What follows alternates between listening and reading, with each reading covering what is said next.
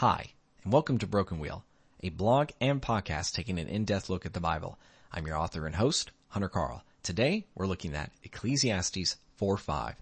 The fool folds his hands and eats his own flesh.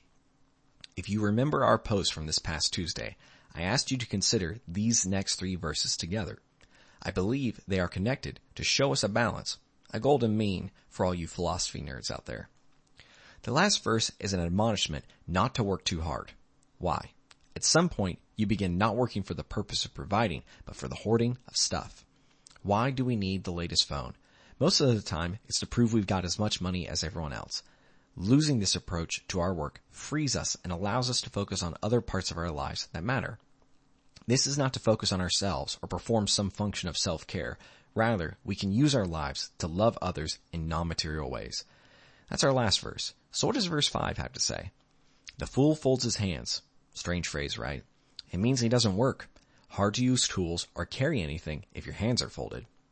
Now, the consequences of this are stark. The fool is condemned to eat his own flesh. How in the world can that punishment fit the crime?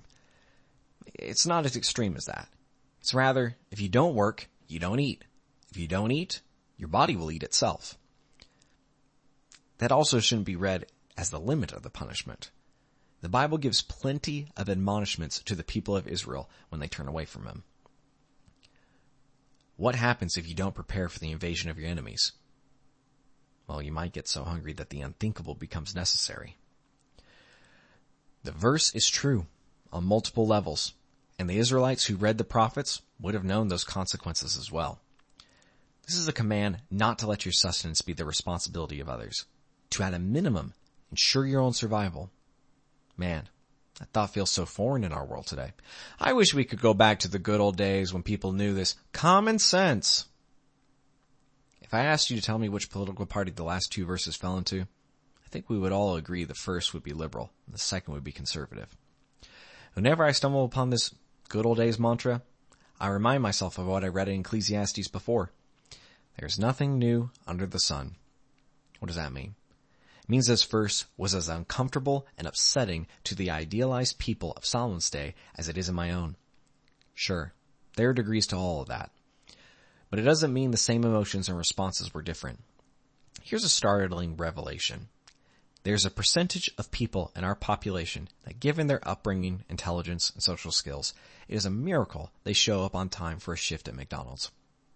What in the world do we do about that? Perhaps we could honor their work, small though it may be, and not belittle any movements towards bettering oneself. Do we need social programs? Probably. Not every form of corruption can be weeded out, as snakes sneak into even the grandest buildings. What every generation needs to hear? Get to work. There's enough going wrong in the world without your laziness making it worse. Is that harsh? Of course. Nothing is easy about surviving.